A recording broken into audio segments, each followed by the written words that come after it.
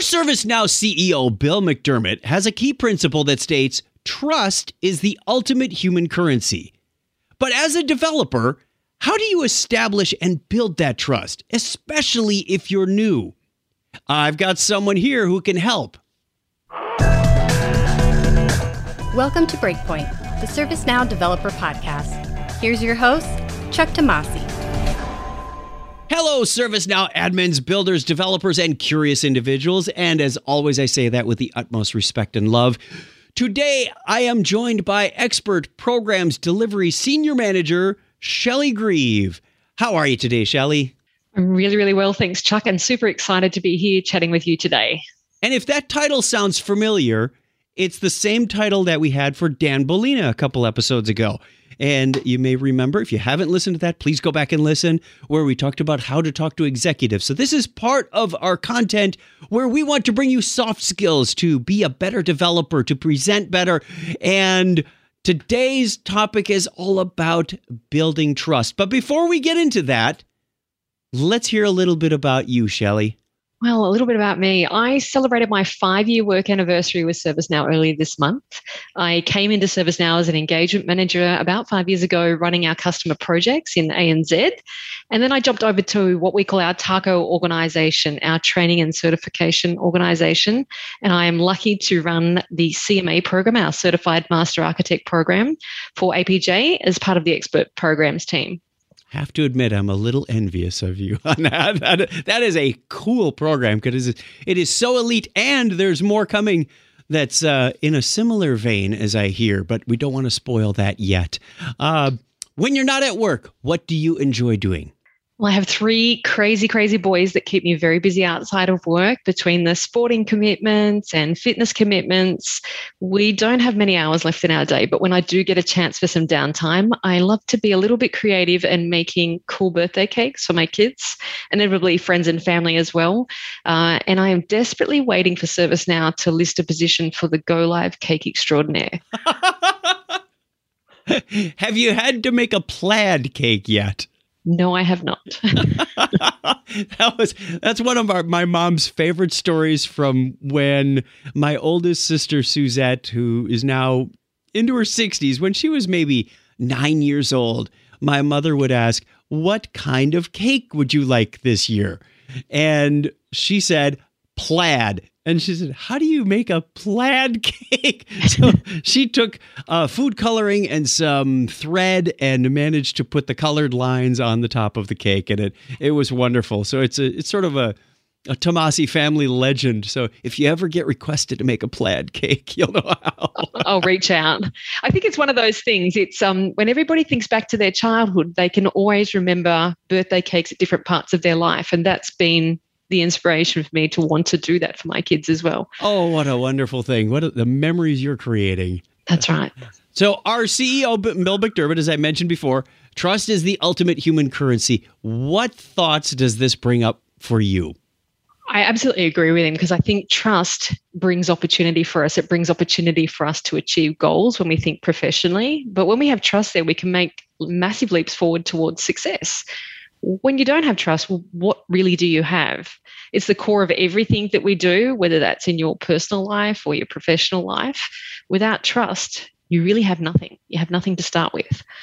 Yeah, it's slow to earn, but it's really fast to burn. That's right. It's one of those things that you need to be very cognizant of. Now, for reference, I'm going to refer in this conversation as the customer, as anyone for whom the developer is doing development. So for many people, this is going to be the people in a business unit, whether it's IT, sales, marketing, manufacturing engineer, that kind of thing. For some of the others, this is going to be a client. If they're a partner, this is going to be the client who actually hired them to do the work. Now, what are the risks to a developer or any technical person, really, for that matter, if they don't have trust with their customer? Yeah, when I think about that, I think one of the biggest risks is that the customer will stop coming to you. So if you're the developer or the key developer on a project, if they're not coming to you with their requests or what they need, where are they going? Are they circumventing the system? Are they going to somebody else on your team? Mm-hmm. Or worse, do they just give up and say nothing? And so the risk of that for me is that when we go live and we have that fancy cake, what's the platform adoption like? What is the customer's success rate on their project? Have they achieved their goals? To me, without that trust, you are really impacting the success of that project. All right, let's take a look at a couple different personas. First, the easy one. This is a ServiceNow dev with a few years and maybe a few projects of experience. How would they leverage that to build trust? A few years of experience in the ServiceNow world is actually a lifetime. Yes, it is. Some of our products have only been around for a short period of time. So building trust in this space doesn't need to be big, grandiose statements or fancy slides with, your entire CV mapped out in your introductions. But trust for me in this space is in the day-to-day dealings with your customers, like subtle guidance on best practices, perhaps an opportunity to build into your conversation about the lessons learned from another deployment, where you've got an opportunity to demonstrate your experience with that particular situation, or finding ways to weave those types of things in your meetings and presentations that you're doing with the customer. Another key thing with building trust for these guys is finding a way to respectfully say no. It's not always yes, customer, all the time. You can do this by challenging the customer's request for customization or their requests for scope creep, by bringing them back to the business goals. Why are we here? What are we trying to do? And how are we going to maintain the platform moving forward? I think that is such a good point of when to respectfully say no, because it's so easy to want to say yes. Can we do this? Yes, we can. However, you need to recognize there's a cost or there's a risk, or we've tried that in the past and it didn't work out. Or there's a different way we might approach that problem. It's really understanding what is the use case, what is the whole process upstream and downstream before you jump in and say, yes, I can do that, because you may actually be causing more harm than good in that case. And it's important to understand when to say no. In fact, we hear from many customers that they actually want to know when they're doing something wrong, when they've requested something that's off course, because they don't want to get into this expensive maintenance and rework and upgrade cycle as they take their ServiceNow journey forward. They would rather have somebody up front say, let's reconsider that idea for these specific reasons. Or let me work with that on my manager. Not to sound like a used car salesman that says, let me check with my manager. But it's okay to defer and help them get to the right place more effectively. If it feels like it's going to be a customization, oh my gosh, my son-in-law is in this situation right now. They're building an integration. He works for a partner and they're building an integration that already exists, but doesn't do quite exactly what they want. So instead, there's lots of scripting involved. Instead of using a spoke, there's lots of, and it's like, I'm starting to get really cringeworthy on that because, somebody hasn't stepped up and said, hey, by the way, this is going to be expensive now and in the long run. And unfortunately, someone's going to recognize that somewhere down the road and go, well, why didn't somebody tell us? Yeah, absolutely. I think it's really easy for developers to get into solution mode and think about cool ways that they can technically solution stuff. I think it's sometimes important to step back and, as you said, look at the business process, look at the problem, step back and think, is this the way that their customer has always done this particular thing and that's why they want to customize the software? Or could we help them take them on a new journey as to how to achieve the same goal, but perhaps in a different way? We have a phrase here in the US, and I hope it translates. We call it putting lipstick on a pig.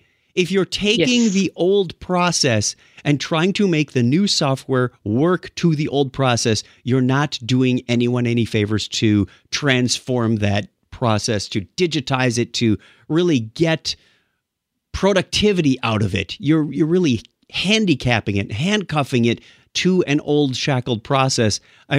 My classic story from when I was a customer was one of our business unit managers came to me and said, oh, we need a request to do this, and we'll have somebody send an email, and we'll attach the email as evidence of approval. I said, no. ServiceNow has approvals built in, and it's right on this little list at the bottom of the form that says who approved it and when.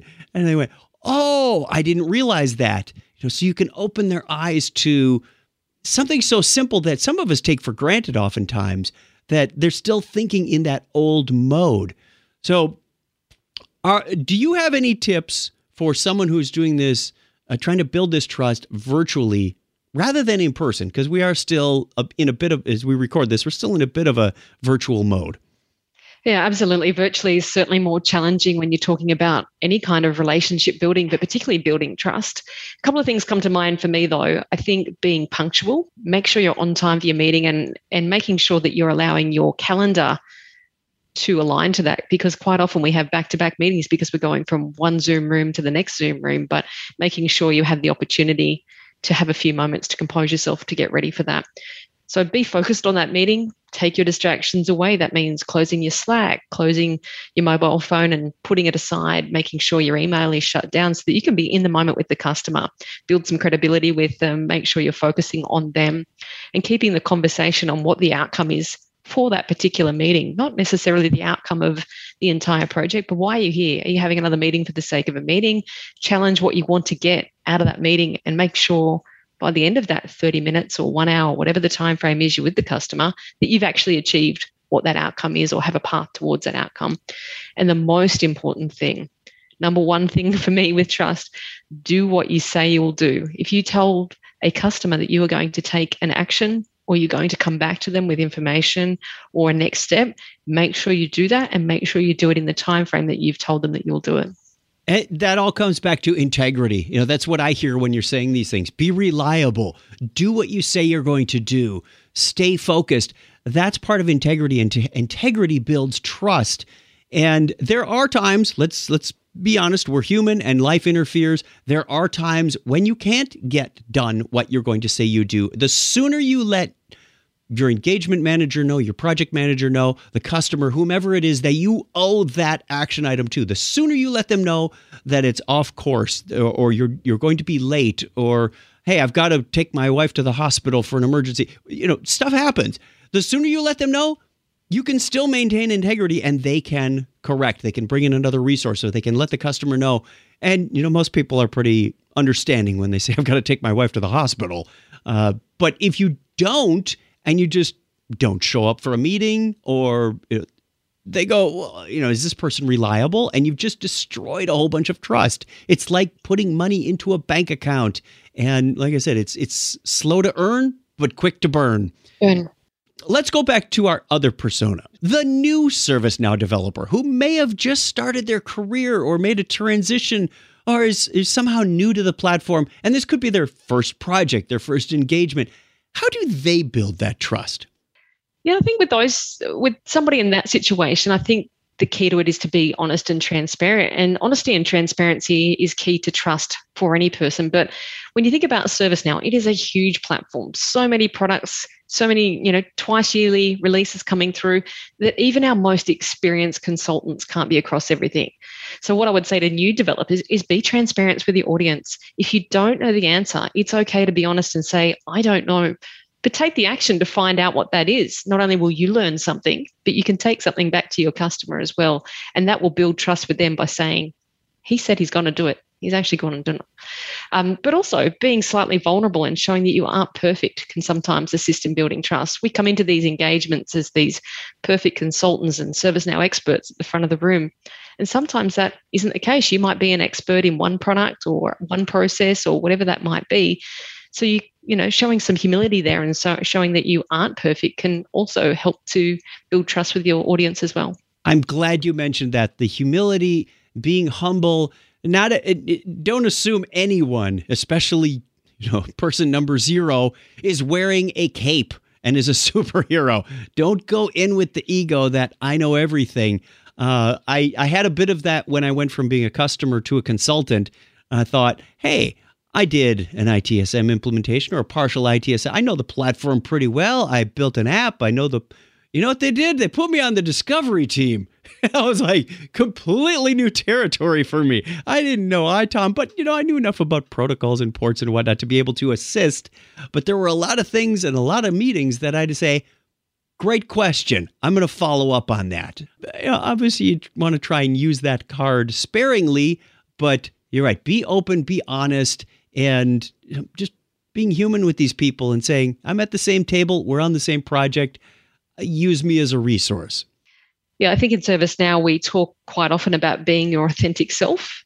And I think that translates in this situation as well, that if you are authentic, you are humble, you say that this is the limit of my skills, but I'm willing to learn. Like sometimes that can be sitting in on meetings that, you're not part of the agenda or part of knowing, but it gives you a chance to learn more about the customer, learn more about the project, learn more about the platform, whatever the case may be. Show that you're willing to learn, show that you're prepared to commit, but be humble in that space as well. Yeah, I for whatever reason, I've been here for almost 11 years, and people think, wow, Chuck, you know everything. It's like, no, I don't.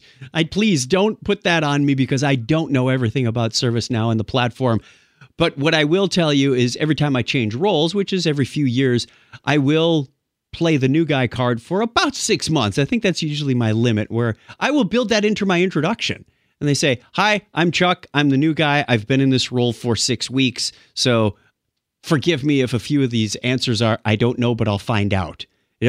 Have fun with it. Put it in your repertoire of responses and just lay the cards on the table. Be honest. Yep. So what are some common mistakes we should be aware of? Oh, common mistakes. I think sometimes people think that when we get up at the front of a workshop or something with our customers, that an introduction to the audience should be rattling off their CV. It shouldn't necessarily be that. It can be something as simple as, hi, I'm Shelley, and today I am here as your ServiceNow expert in ITOM.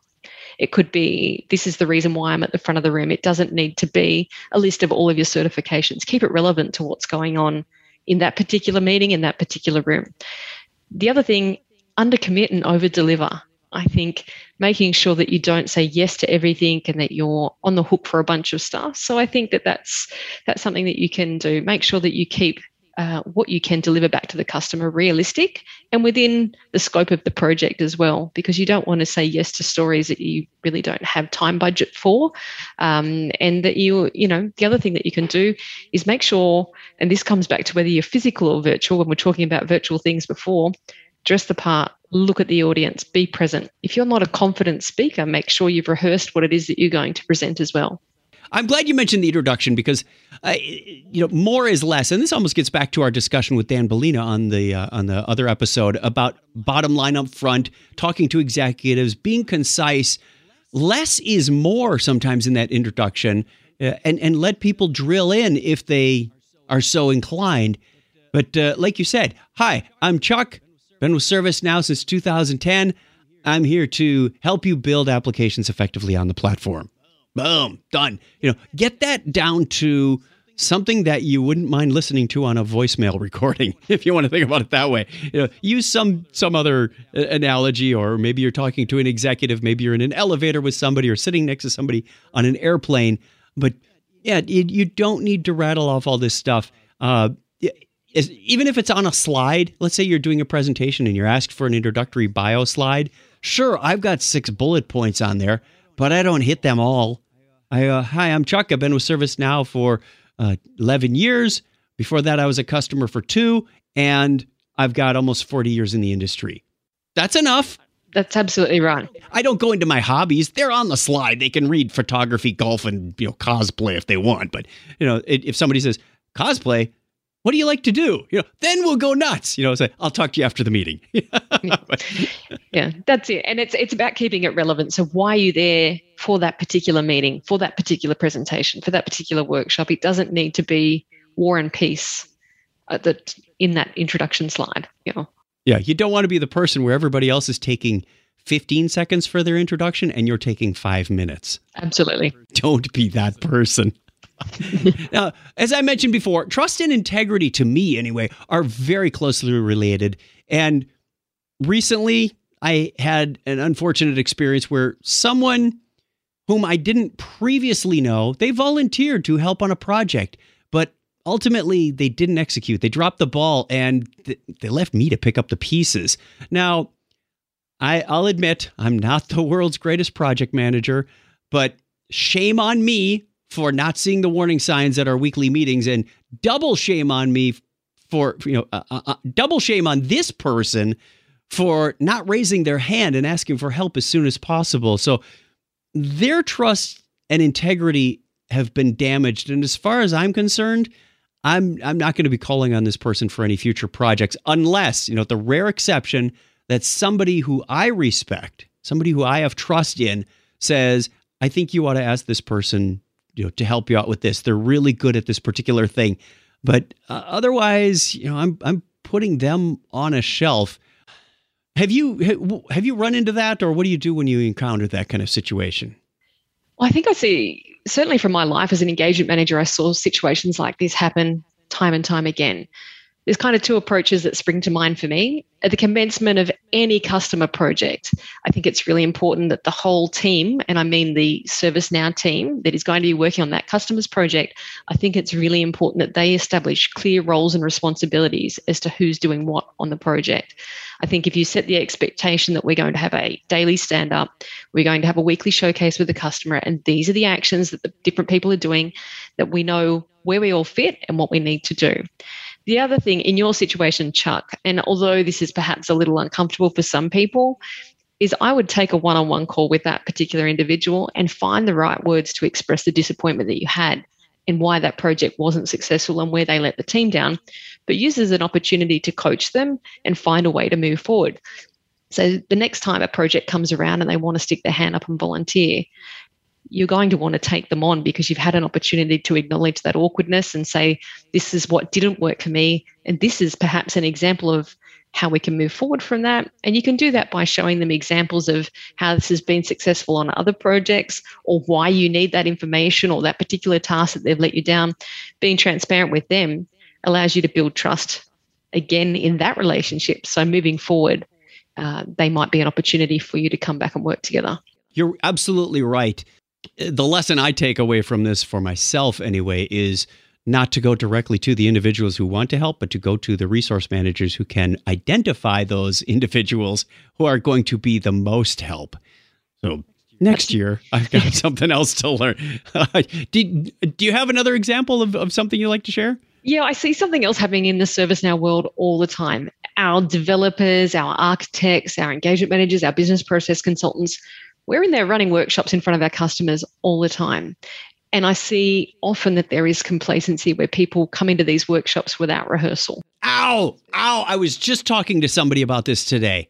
that rehearsal and practice, these, in fact, I think we're going to get into this more as we talk to Julian about presentations, but okay, go on. I didn't mean to do that. That was just a gut reaction. It's one of those things where if you've run a particular workshop before, there's a degree of complacency. So you might know the product, or you may have seen the deck before, or you've done an implementation previously on that particular product.